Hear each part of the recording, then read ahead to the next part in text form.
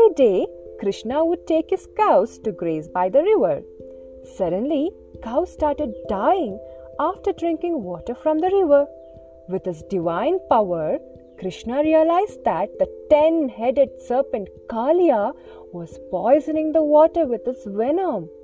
He confronted Kaliya and asked him to stop, but the stubborn serpent refused.